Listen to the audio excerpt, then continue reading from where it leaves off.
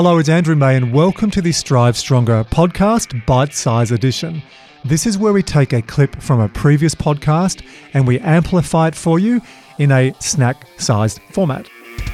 Why would you choose to fast? In this bite-size from episode 30, I ask fasting expert and Irish raconteur Paul Taylor that exact question. Paul explains why fasting can be a valuable part of your health toolkit when done correctly. We also talk about what is the rubbish or the BS type fasting, the hype that doesn't work. The benefits of fasting include weight loss, more energy, longer lifespan, better disease resilience, better clarity in brain, and also hormone profile. I really enjoyed this discussion with Paul because I do fasting myself and I learned from Paul and shared some of my tips as well. The original episode was only meant to be 60 minutes, but we went for 90. But if you like this bite size, I really encourage you to go and listen to the full episode as well. For anyone listening to this who hasn't done fasting, been a lot of the stuff you were taught, especially the food pyramid, I can't believe that was allowed to be printed on posters. It was at the Institute of Sport, way back when I first did some testing there as a junior athlete. They'd have it there, eat as much pasta, bread as you want, no mention of sugar, vegetables and a little bit of meat.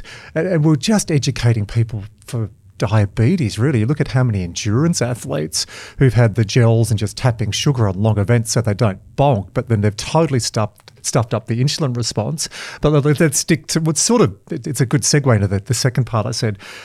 Apart from insulin benefits, why would you, or what would you say in a talk, or you do radio, you do TV, you're omnipresent, or what would you say to a client who's going, yeah, Paul, I've heard all this fasting stuff, buddy, but why should I really do it? What are the benefits? Yeah, so the benefits, there's a multitude of benefits, but there are different benefits for different types of fasting. So I think what we have two broad categories for me. So one is short-term fasting in its various forms, and the other is long-term fasting. So when I say long-term fasting, I mean 3-4+ days of just water fast. And so from the benefits perspective, and actually it's really interesting as to where this stuff arose.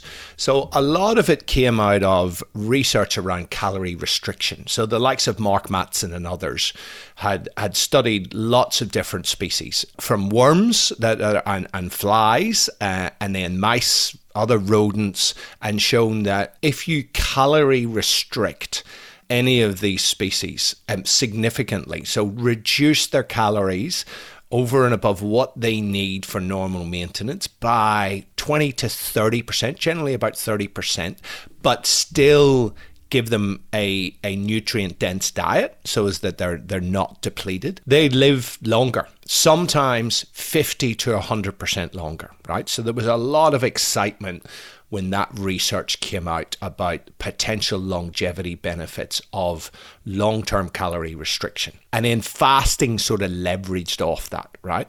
So the benefits around fasting are really metabolic benefits, and it's about disease protection, right? So and we mentioned earlier on that high carbohydrate diet, whether it's the gels and all of that, or whether it's just having your 3 meals a day plus maybe some snacks, is what happens with your metabolism when you're in this constantly fed state, right, where the body is getting plenty of nutrients, is that they are triggers for growth, right? So tissue growth, all of that, but also cancer cells, right? So IGF-1, insulin-like growth factor 1, which is triggered whenever you are eating food, that will obviously trigger growth hormone and other sorts of hormones associated with growth, but cancer cells absolutely love being in a fed state. They love IGF-1, right? And so it was looking at this calorie restriction research and the geeky molecular stuff that was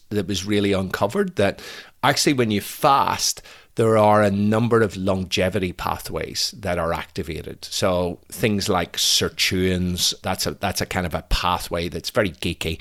We like to go geeky, especially when we have a cool geeky guy here. So don't feel you have to go over, because I want to dig into autophagy as well. But you brought out the sirtuins. It sounds like a child's cartoon that you watch after Teletubbies. So go as deep as you want. That's right. Well, look, sirtuins basically activate longevity pathways, right? And we won't dive too deep into the molecular biochemistry. But the other thing that happens when you are fasted, whether you're calorie restricted or short-term fasting, is mTOR is reduced, right? That's, these things they have abbreviations for a very good reason. mTOR stands for mammalian target of rapamycin, right? And it's basically a growth trigger. And so the research showed that actually suppressing mTOR and activates stuff like AMP kinase, activates sirtuin pathways, which have all of these cellular benefits that you can see play out in animal models with increased longevity, enhanced tissue health into later age, multi-system organ preservation, right? So it appeared, piggybacking off the calorie restriction research, that we could potentially activate these pathways in a shorter term fasting. Now, why would we want to do that? Well, the calorie restriction research showed, and people were getting very, very excited about this and thinking all of us humans have to restrict our calories by 30%. Unfortunately, the primate models of calorie restriction, long-term calorie restriction, are not showing enhanced longevity. And there's a few small studies on humans who've been undergoing this long-term calorie restriction.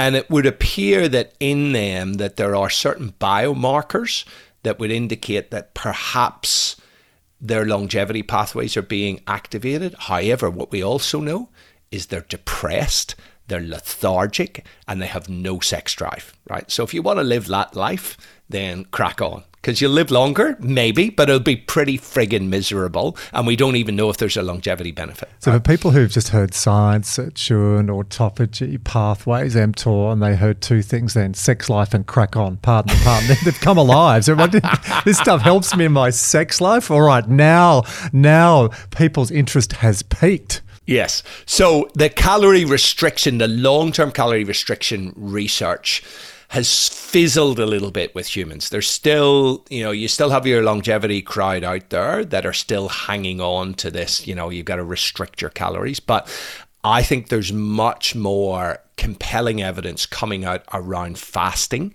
and the different types of fasting that could be beneficial for humans, particularly in preventing the development of a lot of the chronic diseases, right? And when we're talking about those chronic diseases, generally any chronic disease that has inflammatory pathways activated in it, and cancer, heart disease, diabetes, obesity, Alzheimer's disease, Parkinson's, all of those things are inflammatory, because what we see with those short-term calorie restriction is reduced levels of inflammation, right?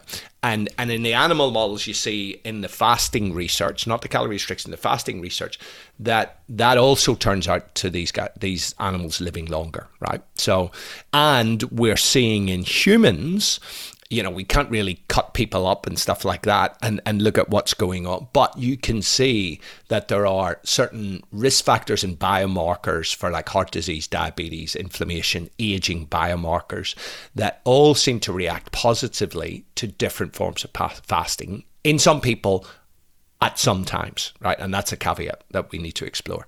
So if I summarise in a lot of the science you've just said, it's going to help people maybe live longer, but definitely you got to reduce inflammation markers, a massive reduced risk of diabetes and heart disease and a whole lot of problems that people didn't really have 100 years ago when we had food on tap. Well, this is exactly right. And it's not just the availability of food. For me, and this is probably another podcast, it's that our diet has changed dramatically, particularly in the last 50 years, to the point that in lots of developed nations now, more than half of all calories consumed come from what's called ultra-processed foods. These are things that have lots of additives. They're industrially created.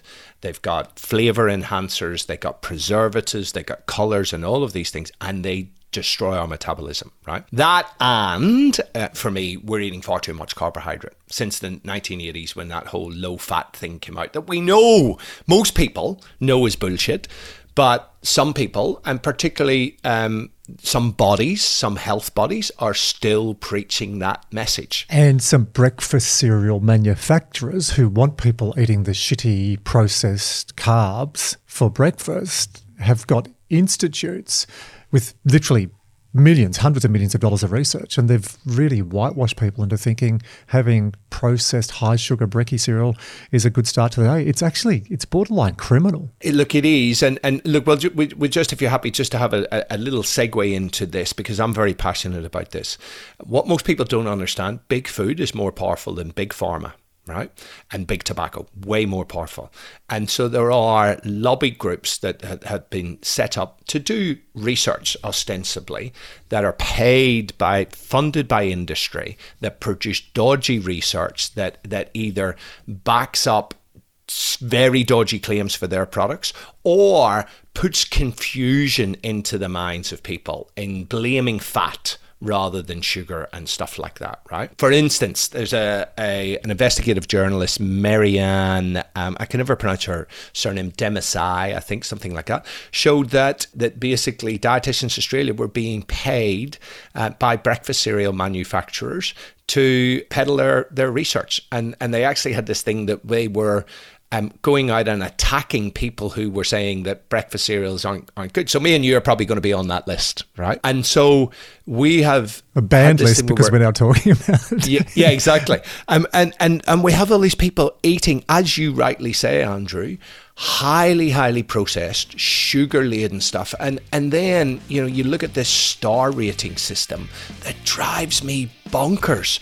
That me and my little boy were in the supermarket the other day and looked at Nutri-Grain that has 4 or 4.5 stars, and it's 30 grams of sugar per 100 grams, right? It's crazy. Hey, it's Andrew, and we hope you enjoyed that episode. We would really appreciate it if you helped us amplify the Strive Stronger with Andrew May podcast by sharing episodes with colleagues and friends and going to iTunes and leaving a rating and review. This really does help us get this message out to a wider audience. And if you would like to know more about how Strive Stronger uplifts teams through optimizing human performance and well-being, make sure you check out strivestronger.com. And if you'd like to know more about my personal practice, focusing on all things human performance, go to andrewmade.com, where you can explore the books I have written, including MatchFit, which has now sold over 85,000 copies, or book me as a speaker at your next annual conference or company offsite. Or if you'd like to really turbocharge your business and personal success and wake up to a better way of living, working and leading, check out my brand new evidence-based Human Performance Academy that starts in July. I'm really looking forward to getting that going. And if you'd like to receive regular updates from me each month, make sure you subscribe to my monthly e-newsletter, the AM Edition.